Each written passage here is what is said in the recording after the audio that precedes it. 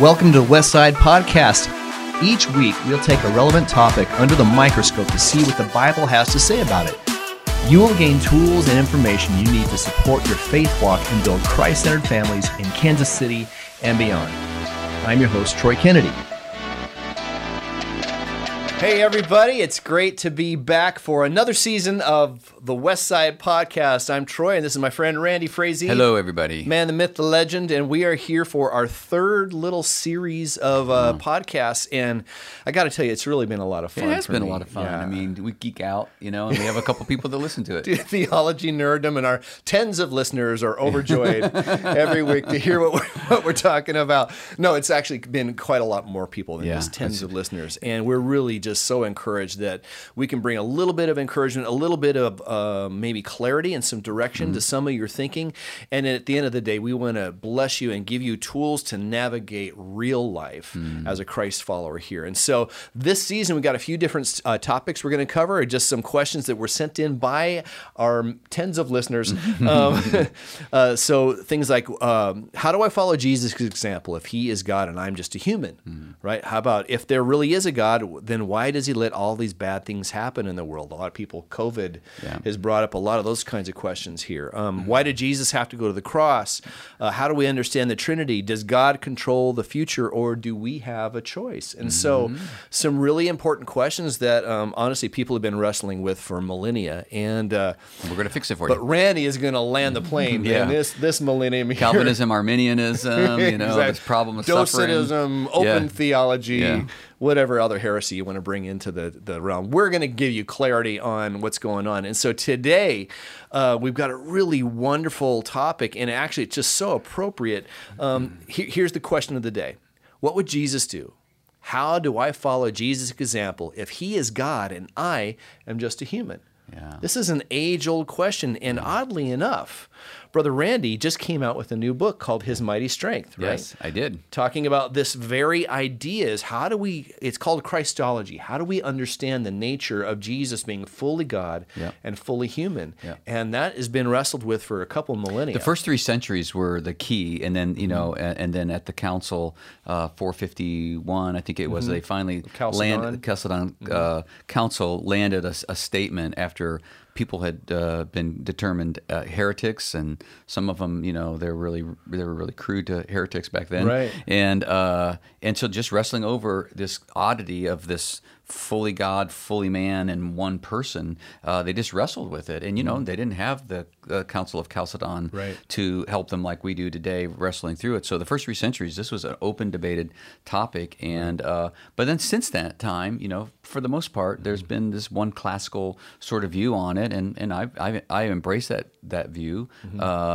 But I came across some readings and got into church history again and ancient writers and had some fresh thoughts on it that became this book. And so we get into it. You maybe tee it up a little bit more to what the debate is, and then how it is that we'll get some definition of terms with with this Christological debate, and then I'll kind of share how I shifted to the lesser view, and I'll give you the backstory on it. Yeah, well, I tell you what, I mean, this is really pertinent because people think, you used to wear the bracelets that said, what would Jesus do? And we look to Jesus as a model for the way we are to respond and the way we are to live. But the question mark for many people is, well, if he was fully God and fully man, well, he has resources to pull from that none of us have. So is it really fair for us to say we're going to follow in Jesus' footsteps when clearly we don't have the same power to pull from in the way we're thinking of it like that? And that's where Jesus agrees with you in that line of thinking. Philippians 2, a hymn, an actual hymn of the church said, though being in his very nature God, did not consider equality with God something to be used to his own advantage. Right. And so he did something. And so he would agree with you. And, when he's being tempted in the wilderness is the big topic and things like that. It's like, well, yeah. Or when he's in a boat with the storm, he tells the disciples not to be afraid. It's like, yeah, easy for you to say God, know. Right. And then he goes and calms the storm. So, but yet it says that he identified with us in every point of our weakness. Yeah. And so there's just a lot of stuff going on that doesn't add up. Right. And it makes a big difference if we're saying we need to pattern our life after the life of Jesus, and yet we are at such a disadvantage given our sin nature, and not even our sin nature, just our humanness and the limitations of humanity without sin. Even if it was without sin, there's still limitations to humanity. Right. And so that's the debate, and that it helps us to look at this question. And I think for me, at the end of the day, I don't ask people to agree with me, but I think if you hear the whole story, you're going to fall in love with Jesus even a little bit more, because I think he went to a further extent to show us the way. Right. Boy, and there has been a lot of different takes on this, and the reason Randy mentions the Council of Chalcedon in AD 451, that this doctrinal belief had to get formalized because there was a lot of wacky thinking about the nature of Jesus. So there was a variety of different heresies that were going around. One was that Jesus was the first and greatest creation of God, and this view is called Arianism, right? And it's actually espoused by the Jehovah's Witnesses here today. It also contrasts strongly with that of Muslims, right? And other groups who believe that Jesus was simply a prophet. He was like any other prophet, just like Muhammad was a prophet. He wasn't anything divine about him, but he was just another good guy who had a lot of good things to say. The New Age view sees that Jesus is merely as a man who fully actualized his inner divinity. Right, like, and that was really in vogue. Not that long ago. In the '80s, we had a lot of these books that came out, and Jesus was just more fully actualized human. Yeah, he was on the spiritual growth track, the fast track for spiritual growth. Yeah. Right, and also there are views of liberal scholars today in things like the Jesus Seminar, who try to argue that the historical Jesus, right, the Jesus behind the mythologized New Testament documents, was merely a cynic philosopher or a religious and social revolutionary. So he was just a guy that was running around, had a lot of good things to say, and eventually this legend was birthed around that history, and so the Bible, anyway, just is another book of myths and fables and legends, and we could get into that one of these days. We can talk about the historicity of the New Testament. But, however, the Bible clearly teaches that Jesus was fully God as well as fully human, and that's where they landed at the Council of Chalcedon. Yeah, Jesus Christ as God incarnate, one unified person, the eternal Son of God, equal with the Father, of two distinct but never separate natures, human and divine. And that's called orthodoxy. That's called bedrock. Man, there's a lot of blood spilled over a statement like this, which I know and you both hold wholeheartedly today. There's also Docetism, which denies Jesus's humanity. Right. So, a lot of them, will elevate his humanity, like Arianism and like you say, Islam.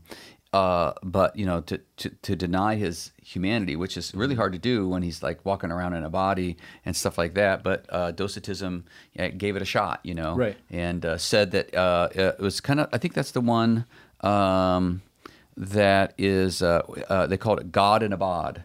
God in a bod, meaning that the body that Jesus was in was absent of a soul and a spirit. So that's what Docetism was proposing. This that Jesus's body was not like yours and I's. It didn't have a soul and a spirit. Looking at that kind of that framework, but it was just it was a shell, animated, and that only there was only one nature in Jesus, and it was the divine nature. He wasn't interacting with with the nature of man. It didn't exist. It was just a carcass. And so, but you're trying to figure this out in the first 3 centuries, and you're like, what is this all about? Because you read the Gospels, and there's this one thing where like, man, he's pretty powerful, and this other thing like, wow, he's not that powerful. And this is not, like he's praying for God's will to be done, not my will but your will. Well, obviously there's 2 wills there, and yet in other places it's just, man, he is God riding in on a white horse. And so there's they were trying to figure it out. I'm not sure that they meant to be heretics. I don't think their attitude was meant to be heretics. They couldn't Google what Paul had to say about that's exactly it, right. Yeah, well, there's basically 2 fundamental views amongst evangelicals. There's what's called the classical view, and there's the kenotic view, or the kenotic Christology. So in the classical view, it goes kind of like this. Many defend the more traditional view that Jesus exercised both his divine and human attributes at the same time. For example, it maintains that Jesus could be omniscient as God and non-omniscient as human at the same time. Yeah. I'm not sure how you do that math, but but that's what you and I accepted, for years, and it doesn't make sense. So what we say is a mystery. It's a mystery. It's like that pot pie my white mom used to always make. It's a mystery. What's in there? But it sure tastes good, yeah. And then canonic Christology, it says, however, some people hold that these people maintain that God had to empty himself, right? And the word in Greek is Kenosis, right? Empty, to become a full human being. So they argue that the second person of the Trinity laid aside his omniscience or his divine privilege in order to become fully human, for a person cannot be fully human and omniscient at the same time. Yeah. Okay? And that makes sense. It does make sense, but it also leaves little people kind of squeamish in some ways about well, then was Jesus God? Was he not God? What do you do with his divinity? If he doesn't have these divine attributes, does that mean he's still God or not, right? So then that's where you get a lot of arguments. So what we want to do, and just, Randy's kind of telegraphing he landed in a very specific place, but we want to give you a little bit of a journey through some of these views so you get a sense of where the conflict is. And then ultimately, and I would say I landed in the same place where I kind of found peace in my understanding who Jesus is. So the classical view, right? It's called the rendering of the two natures of Christ coherent. In other words, he could be fully human and not merely human. Right. So merely human means you're just human. Yeah. Fully human means you have all the attributes of being human, but you also have these other attributes of being God. And that's how that kind of gets juxtaposed. They called it the two minds of Christ. So if Jesus was merely human, of course, he could have only a limited human consciousness. But since Jesus was not merely human, his limited consciousness didn't restrict his ability to possess an unlimited divine consciousness. So he has got this limited consciousness and at the same time this divine consciousness. And they call that kind of the two minds theory. And some people are comfortable with that. And they say it's a mystery, right? And other folks don't. So they say the divine mind always had access to the contents of the human mind, but not vice versa. Right? The human mind doesn't always have access to the divine mind in Jesus. So that is one way people have wrestled with this. I think it's pretty creative. It is creative. At the same time, we might affirm then that Jesus was, in a sense, he had a different sense of omniscience, right? Or he was omniscient. And then the glory of Jesus, they would say, people who hold this view, they explain the biblical data in a non-contradictory way. In other words, it does full justice to the divinity of Christ, right? Because he is fully God all the time, and that is the point that people get the most squeamish. They don't want to lose that by giving maybe too much weight to his human side. Right. And you should work really hard to protect that, because if Jesus isn't God, then his death on the cross is was a wonderful act, but not very efficacious. Not very powerful. Right. He needs to be God. Or at least without sin. And so I think it's really good that you do that. But he's also human. So how do you deal with this idea of two minds without thinking of him as two persons? Is that possible? I mean, what? I've heard it before, and obviously, again, I didn't make much sense to me. It felt a little bit like Sybil, like almost a little bit multiple personalities, who am I talking to right now? And so it is a unique idea. But it seems very complicated to me that there's this back and forth kind of thing.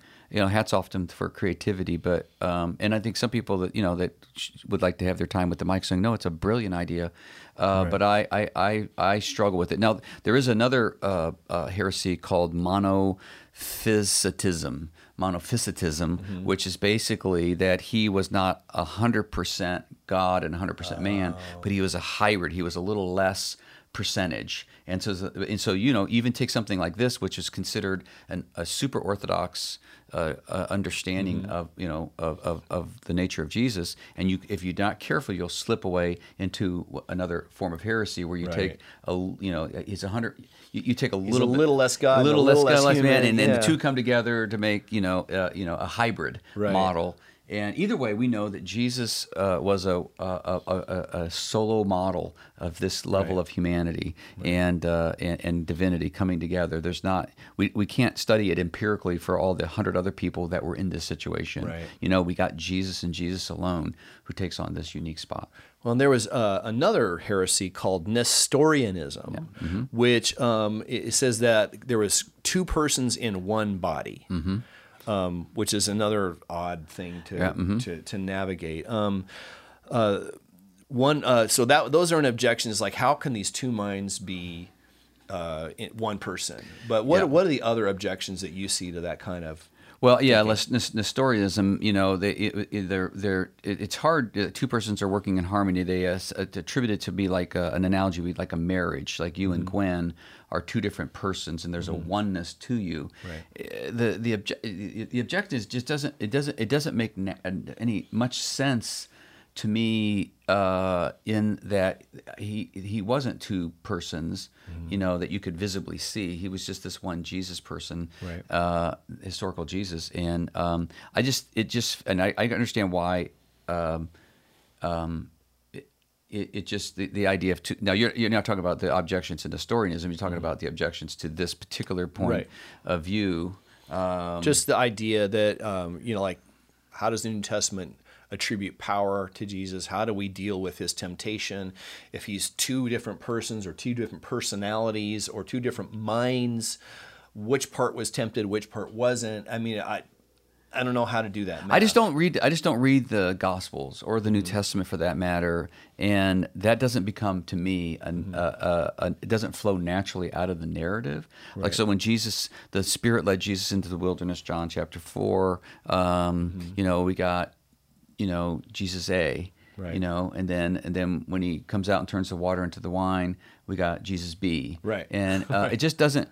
You don't even get any sense that he's going back and forth that way in the New Testament. So you have to, and even the canonic view, you have to begin to speculate. You know, because it's not. If it was overt, then we wouldn't have any debate about this. But it's not overt.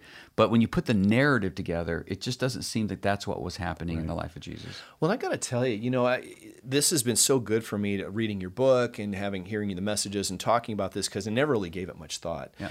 And I sincerely kind of had it in my mind that Jesus was resurrected under his own power because of his deity. And it was an assumption I had made. Yeah. But then when looking at the material through your book, it's over and over and over again. You see Jesus attributing the miracles and the resurrections and all these other things to God the Father or the Holy Spirit over and over and over again. And I just had never seen it like that before. Me neither, man. Until just a couple years ago, which is what leads us into maybe a little bit of the canonic view. Yeah. I guess you want to, and I can tell you where you want to tee up what it is, and I'll tell you how I got there a little bit. Yeah, so I mean, the canonic view, it says this, that the unity of Jesus' person hinges on the unity of his mind, will, and attributes. It allows believers to affirm that the infinite God becomes a finite human without contradicting themselves, right? So it's this idea of Jesus empties himself of the omnis, omniscience, omnipotence, omnipresence.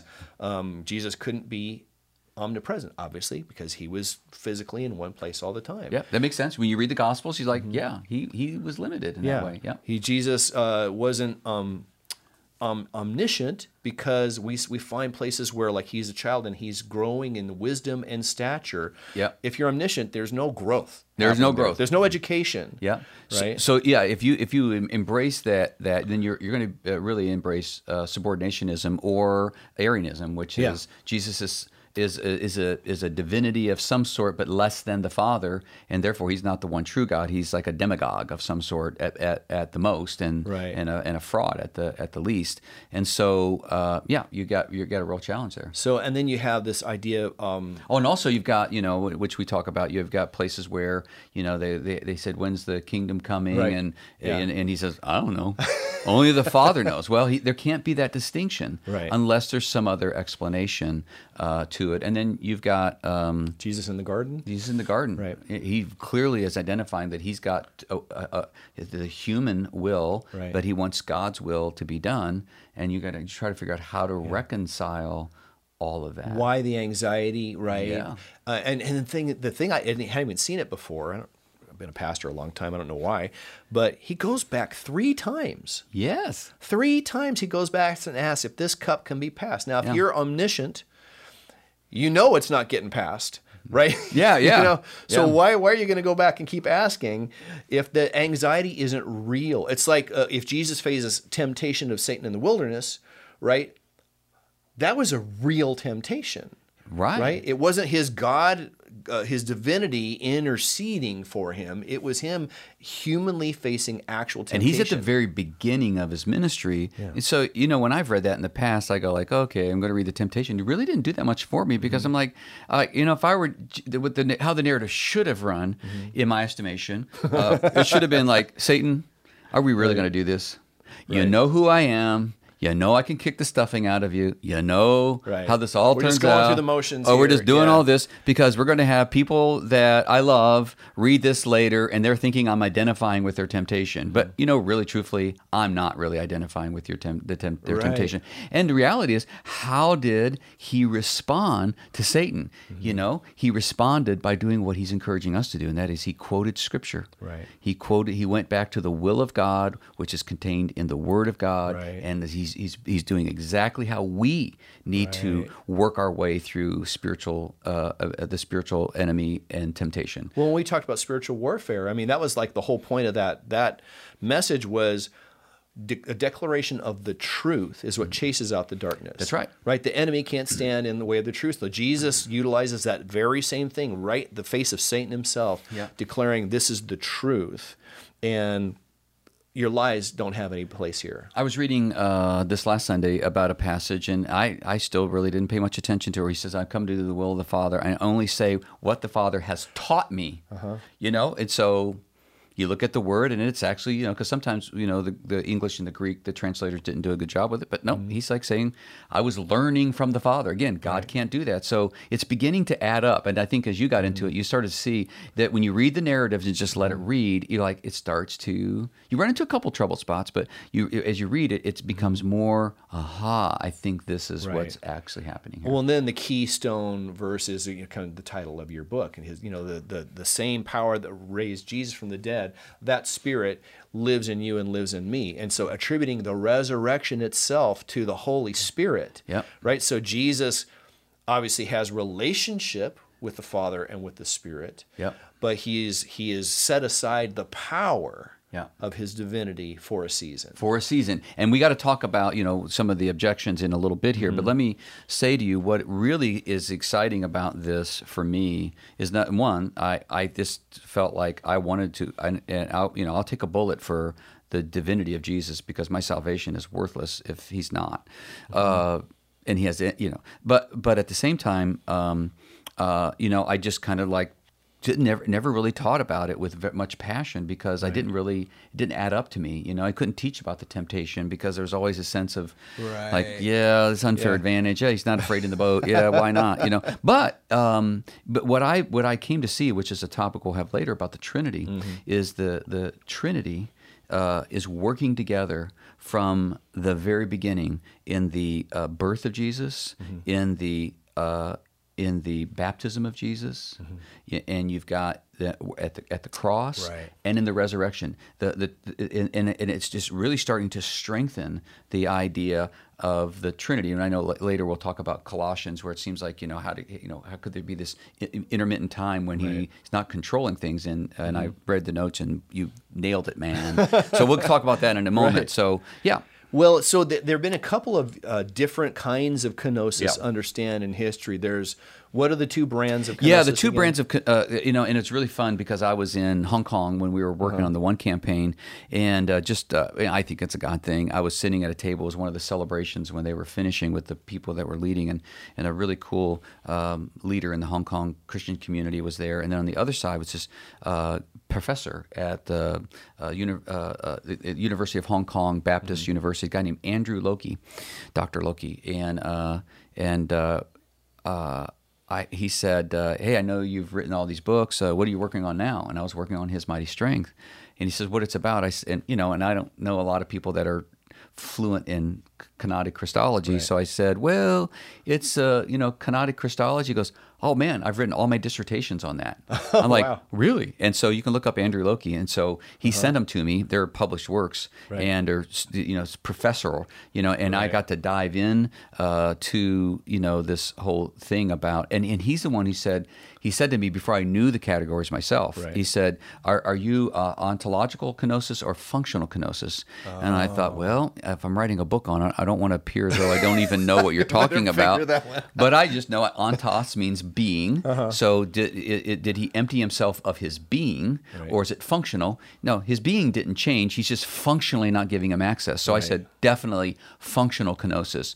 And he says, ding, ding, right. Because ontological kenosis is flirting with heresy. Right. Yeah, because in other words, we're not saying he changed his being permanently. We're just saying that he functionally decided to leave it behind. So I came up with an analogy of a wallet, and it's my best analogy. And Andrew wasn't 100% excited about that analogy, but it really still, in my estimation, it does the best job of when I went out to dinner one time with some friends of ours, and we hadn't seen in a long time, and nice dinner, French restaurant, expensive by our taste, and I went to pay for it, only to realize I left my wallet back home. And in my wallet back home is my identity. I'm still Randy. I didn't lose any of who Randy Frazee is at that restaurant. And I had several credit cards, a debit card, in there that could have paid for the meal. I had the power to pay for it. I just didn't give myself access to it because I left it at home. In the same way, basically, we're saying that Jesus didn't change his being. He never changed his identity. He simply put himself in a position of vulnerability where he didn't give himself access to it during that little while that the book of Hebrews talks about. And as I began to understand that concept, it began to make sense to me. Yeah. So, Yeah, and at the same time, he still is relationally connected with the Father and with the Spirit. Yeah, absolutely. This allows Jesus to, this is the thing that's been so exciting for me when I said you're going to fall in love with him more, because I think out of our desire to want to protect Jesus, we've really not been willing to meander down this path, and as a result, we've not let Jesus be as human as he really wanted to be. And I think that coming to that place where I'm willing to say, my goodness, he really put himself in a vulnerable position for our sake. And now you have scripture to say that he entered into that sense of empathy and weakness so he could identify with us. And we've never, in the classical view, been able to get him human enough to be able to do that, but at the same time, we wanted to protect his divinity, and rightfully so. So this functional kenosis or functional kenotic Christology, it really opened up for me. Yeah. Well, I think too that for me that really puts gives a power to the gospel. This idea that God would fully submit himself to his creation, would be enough to the point where he is. Human powers have power over him. Yeah. Right? You have human law, human injustice, the mob rule, all the slander and all the accusation. And I mean, he fully submits to his own creation. That's right. And suffers all the suffering. And we're going to talk about suffering in a couple of weeks, but all the hurt and all the injustice, right? And then turns it all on its head. I mean, so to me, thinking of it in these terms gives it so much more. It feels more profound in a way, and it feels more the power of the love that would humble himself to his own creation. And that's astonishing. It's astonishing. I mean, all of a sudden, now we move from an intellectual conversation to a visceral, emotional conversation. Philippians 2, he made himself nothing. Nothing. He was above the angels, of which and he became below the angels, and he not only entered it, in humanity, but he put himself in the most vulnerable of positions as a poor carpenter son from Nazareth. Are you kidding me? And so it just kept piling on, so that he would not be like Elon Musk. He's a human, but dang, he's got a lot more money than the rest of us. No, he entered in as the poorest of the poor, so that a person who is broken and downtrodden and stepped on, like Jesus entered into that space intentionally, which is super super powerful for us to allow him to be that human is pretty exciting. And on some level, he doesn't really know how it's all going to go. Right. That's exactly right. He's praying in the garden, Father, if this cup can be passed, if there's any other way. Yep. Right? And because he wouldn't be, sweating great drops of blood. I mean, doctors have talked about what kind of anxiety you have to have in order for that to occur physiologically in a person. And there's so much anxiety, so much worry, so much, dare I say, fear. Yeah. That he asks a real question of his Father. Yeah. And now think about it. After all these years we read it, like, it's really not a real question because he's really God. He's just like playing the part.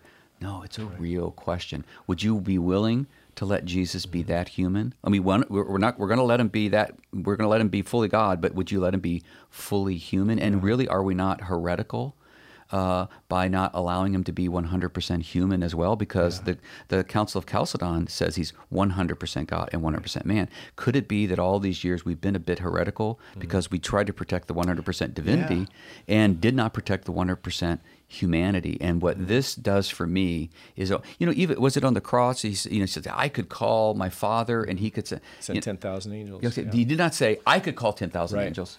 He said I could talk to my Father. And my Father can send 10,000 angels. It doesn't say that his Father would. Right. He just said he could. Right.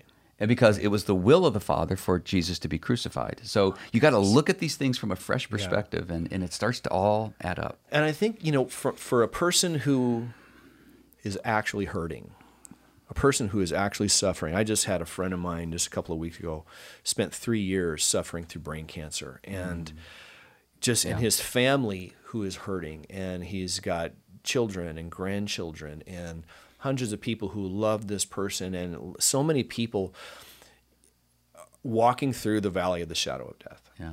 And you think about the Savior, God in the flesh, who would set aside willingly his privilege. It's not like the Father had to talk him into it. Right? No, was willing. He was willing to set it aside and to genuinely suffer without accessing his divine attribute.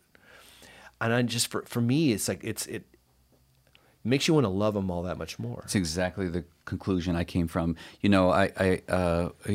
it's a good time to tell kind of how I got into all of this real quick, just briefly. So I wrote another Bible engagement experience called Believe, which you're familiar with.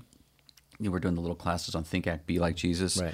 And I was having to write really an anthology of the 30 biggest ideas, and I was looking for a theology means, what does the Bible say about Jesus from Genesis to Revelation? So I was going in and I was unfolding sort of this theological journey from Genesis to Revelation on what the Bible says about Jesus and about the Trinity. And because what happens, it's very dangerous, as you know, to take even one author of the Bible and develop your whole theology around. Right. You want the whole counsel of God. So I'm doing this, but I'm writing this, stringing this thing together with scripture text. But I got to link them together with some italicized links to tell a story. It's super hard to not let your particular persuasion, which is acceptable diversity, is what this author refers to it as. It's like, I have a particular view on communion, which maybe we'll talk about that sometime. There's these different views of communion, but if someone else wants to hold to a different view, then that's acceptable. There's acceptable diversity. And so I was really trying to make sure I was really sort of brushed up on all this, and I got a hold of a book called The Mosaic of Christian Belief by Roger Olson. He's a professor at Baylor. It's really great. And he lays out in the book, here's on these big ideas. He says, here is what the church is unified around. Here's where there's complete heresy, and here is where there's acceptable diversity. Right. And so read about the classical view, read about all of the Docetism and Arianism and Apollinarianism and all of that, like, yeah. And then he comes up and says, okay, here's a diversity within Christian belief about Jesus. And he said, there's this thing called kenotic Christology. I'm like, And I read it. And I'm like, I even wrote on my notes here, I go, I might be kenotic-like in my belief. I think Jesus was aware of his deity. And that came back, that was in 2013. Right. 2017, I says, maybe not. That's fantastic. So I was on a journey. Yeah, you're processing I was on a journey. And then even when we talked about the two minds, it's like, is this Sybil, multiple personalities? Right. And I turned to the page and he said, Kenotic Christology is perfectly consistent with Christian consensus Christology, so long as it does not go so far as to say that the heavenly Logos, Son of God, gave up his attributes of deity in order to become human. And gave up means like he gave them up and he still doesn't have them. He still doesn't have them. And so this functional kenosis basically says these three omnis he gave up, and he gave up temporarily, but once he received his resurrected body, which, by the way, you immediately see omnipresence is coming back again in this new resurrected body. Right. He's kind of walking He's entering rooms. He's entering into rooms. Yeah. He's bypassing the 7-mile jog, and the famous, you'll appreciate this, the famous hymn by Charles Wesley. He emptied. There's a line that says he emptied himself of all but love. And I've always loved that particular lyric, and now it has even more. The three omnis, he left behind, but he emptied himself when he came to us of all but love. Wow, that's powerful. It's good stuff, right? Well, so then, just to be clear, how does Jesus do his miracles? Right, so he turns water into wine. Yep. He heals a leper. I mean, how does that work? Is he calling on the Father, or are they just in sync, or how does that work, you think? And this is the basic outline of learning to tap into the same power that raised Jesus from the dead. He's got these three steps. The one, he's emptying himself of control, inviting us to empty ourselves of the illusion of control. The second thing he's doing is he's aligning his life to the will of the Father. And in one of the chapters in the book, I just list them side by side. All the times Jesus is going to the Father. I don't do anything except, the Father. This is where he's teaching me. I'm not moving, and all the way to the Garden of Gethsemane, right? And so he doesn't know. And so he's having to discover by putting himself in this position. So the second thing is he aligns his life to the will of the Father. Once he identifies that it's the will of the Father, then because the power of God is reserved for the will of God. So therefore, once he's got his life aligned to the will of the Father, he knows that the Spirit now, Trinity, is all working together, is going to, in all 39 miracles, is going to pull it off. It's so much so that in one occasion, the religious leaders are challenging Jesus that he just healed a blind man, who was believed to be demon possessed, and they said, you did it in the power of Beelzebub, which is the power of Satan. And Jesus said, that's pretty stupid for Satan to cast out his own. Right. That wouldn't be good. He says, but if it's with the Spirit, by the Spirit that I cast out these things.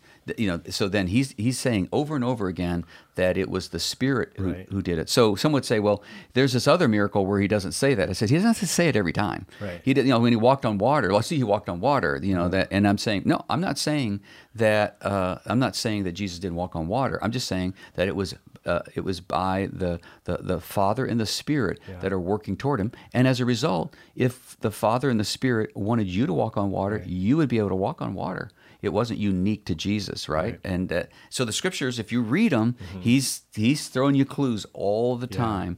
And then when it comes to our personal life, he says, this one, at the baptism of Jesus, I was going to tell you that,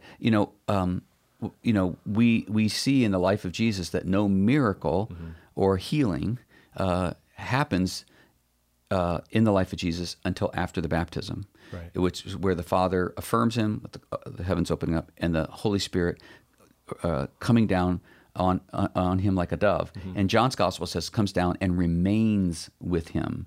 And I've just never saw those things before, man? And then the very next thing we have is the temptation in the wilderness. The very next thing we have after that is the miracle of the wedding feast of Canaan. And you go, okay, we know that the Spirit led him into the wilderness. Like, come on, Jesus, don't you know you're supposed to go into the wilderness? You're God. No, the Spirit led him into the wilderness. So would you allow the Spirit lead him? Because if you're not willing to let the Spirit lead Jesus, you may not be willing to let the Spirit lead you, because Jesus is saying, hey, listen, I'm going back to the Father now. You are going to represent me as the body of Christ on earth, and I'm going to send to you this one, this comforter, this counselor, and you shall receive power when the Holy Spirit comes upon you, and you shall be my witnesses. And so the message of for us today is a message of power, and that we need to tap into. Well, it's interesting. Somebody, I got a pastoral call a couple of weeks ago from a lady who was really disturbed about something. So I called her back and said, hey, can we talk about this? And she was that passage in Matthew where you're talking about where they accused Jesus of casting out demons by Beelzebul. Mm-hmm. And right after that, we talked about what's called the unforgivable sin. Yeah, right. Yeah. And she's like, and I feel like I've done this, and I'm wondering if I've committed the unforgivable sin, and I blasphemed the Holy Spirit. Right. And the thing, when I'm talking with her and I'm reading that passage, and I see like all of a sudden, wait, Jesus gets his back up because they were accusing the work of the Holy Spirit to Satan. Yeah. And Jesus, like, I don't think so. Yeah, we're not going there. Yeah, in other words, and so it's that blasphemy of the Holy Spirit, and I know not that we have to get into the whole unforgivable sin, what does that actually mean and everything right now necessarily, but the thing that really stuck out to me about that was how that was what put Jesus over the top. Yeah, yeah. It's the work of the Spirit. He was defending the person and deity of the Holy Spirit, much like we defend the person and deity of Jesus. He's like, no, we're not crossing that line. You're not doing that. You're not going to blaspheme the Holy Spirit. That's a good insight. Yeah, the more you go over it, the more the story starts to add up. And I go, oh, Scriptures the narrative Scriptures is just kind of plainly, and I really walk a fine line with this. With it in terms of this functional kenosis, and I think that's really important. But I want to let Jesus be 100% God and 100% man. So here's one question. I thought this was interesting. So it says that creation was created by Jesus, and he holds it all together. Yeah. Mm-hmm. But when he comes and he empties himself of his divinity, not of his divinity, but of his omnis, of his power. Mm-hmm. What's holding creation together? Yeah, and I think maybe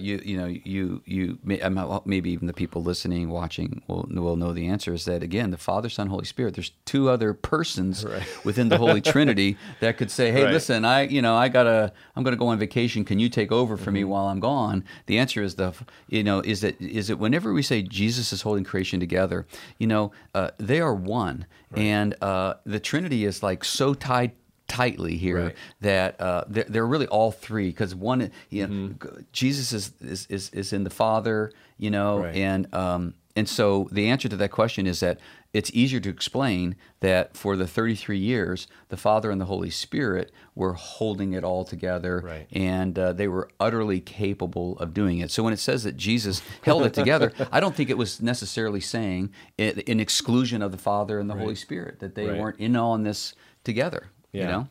Well, I think another part of this that I thought was interesting, it's and you see some of this in the language of the New Testament, that there is this idea of Jesus as he's the second Adam, right? He comes and he's fully human and fully God. Mm-hmm.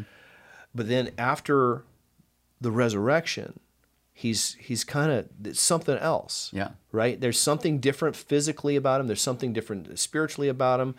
We're assuming that he is retaining or has now retained his omnis, and he's telegraphing the future, the resurrected body, right? You go from a perfectly human body to now the redeemed, resurrected body, and it's like he's modeling both of those states for us. Here's the broken humanity that feels pain and sweats and hurts and everything, and now here's the new humanity, my promise to you one day. We're trading out that which is perishable for that which is imperishable. Mm-hmm. So when Jesus receives his resurrected body, it's very, very clear something dynamic has taken place.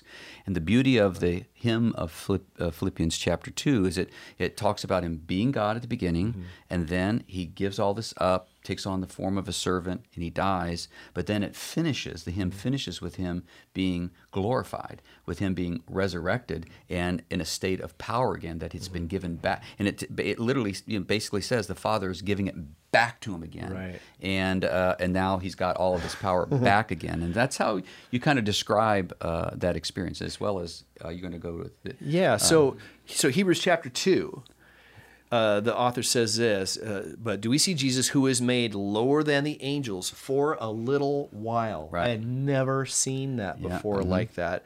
Now crowned with glory and honor because he suffered death, so that by the grace of God he might taste death for everyone. Yeah, that's right.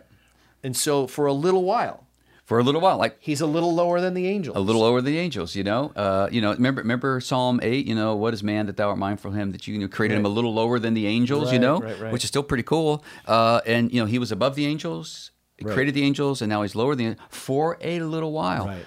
33 years to be exact, and that's a little while. But it says, but then this is where you get this idea of functional kenosis versus ontological kenosis. But he says, now crowned with glory and honor. Right. Because he suffered death. Yeah.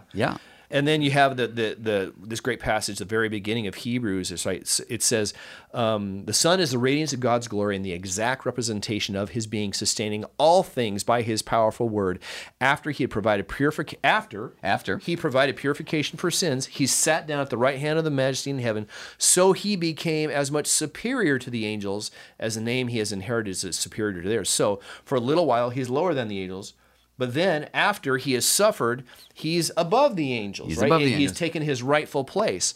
And so, I guess I'm going to quote you because it's fun. Yeah. And you're sitting right here, so I can flatter I'm you sitting right here. Right. So, Randy Frazee, from His Mighty Strength, page 12, it says this: Jesus emptied himself to become fully human, but it's important to understand that Jesus didn't become any less God as a result. That's exactly right. So for anybody who has any question, because the big indigestion I've heard from people is this kenotic, they think you're thinking of Jesus as an ontological kenosis versus the functional kenosis. And maybe they've heard that heresy somewhere along the way, and they just kind of automatically hear the word kenosis and assume something, or maybe they weren't listening as closely and heard something they thought they heard that was really bad, right?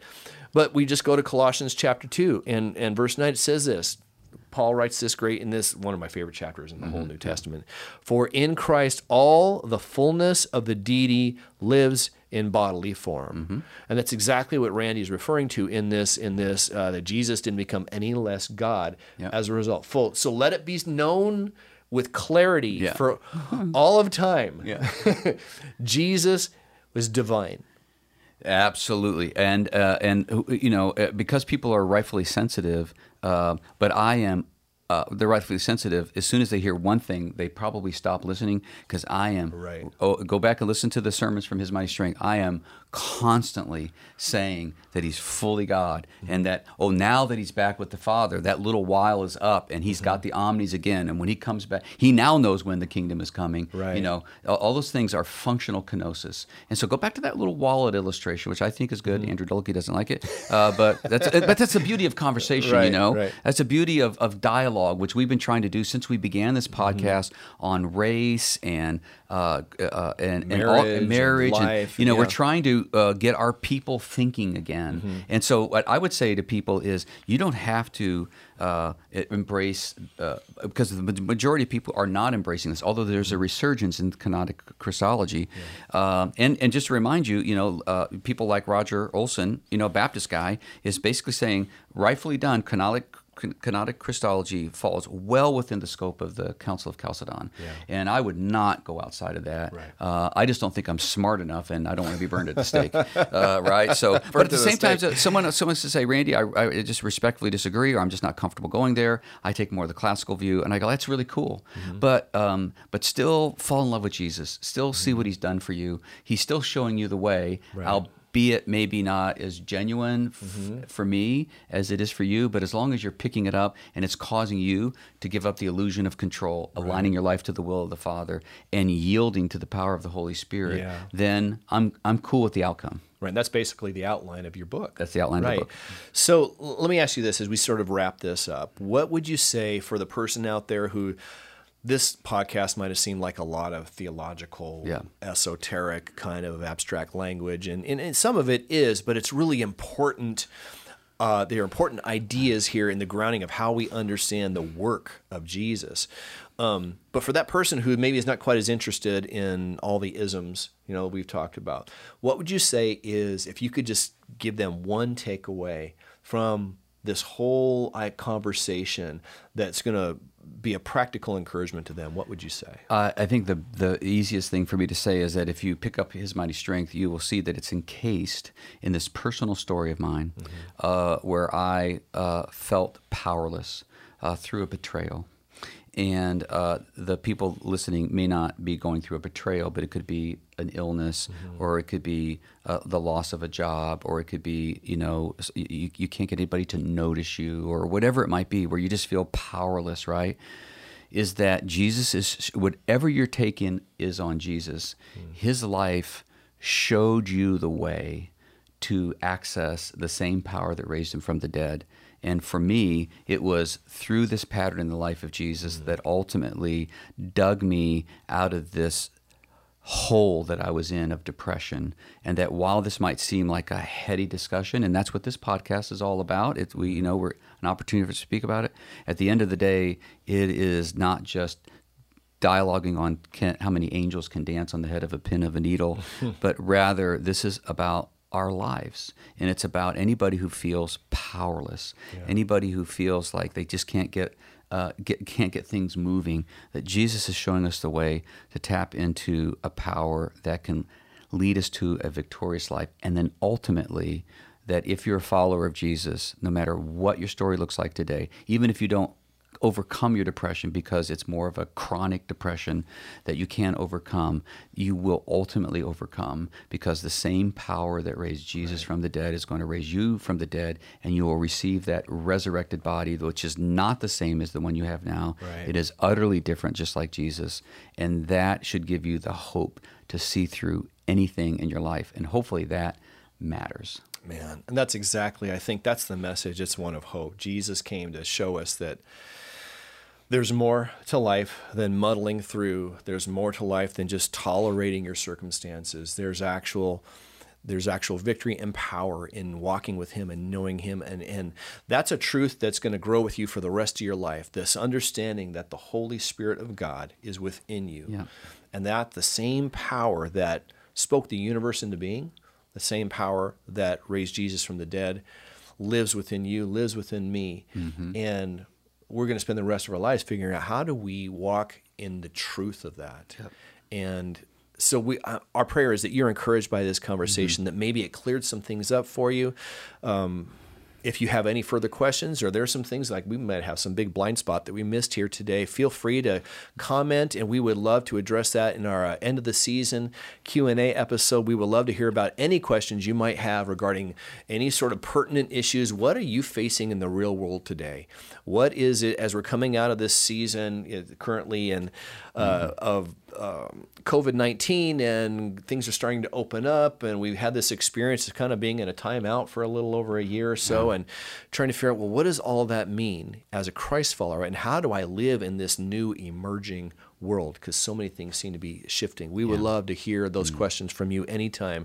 So as always, it's a real privilege for Randy and I to get to share this time with you, and we will talk to you in not too long. Bye-bye. We hope the conversation has challenged you and perhaps sparked some new ideas. If you'd like some additional notes and helpful links, visit the episode page at westsidefamily.church/podcast. And if you have questions, we'd love to hear them. Our last episode of the season, we'll devote an entire show to your questions. So you can also tell us what topics you'd like to hear and discussed in the future. Thank you for joining us today, and God bless you.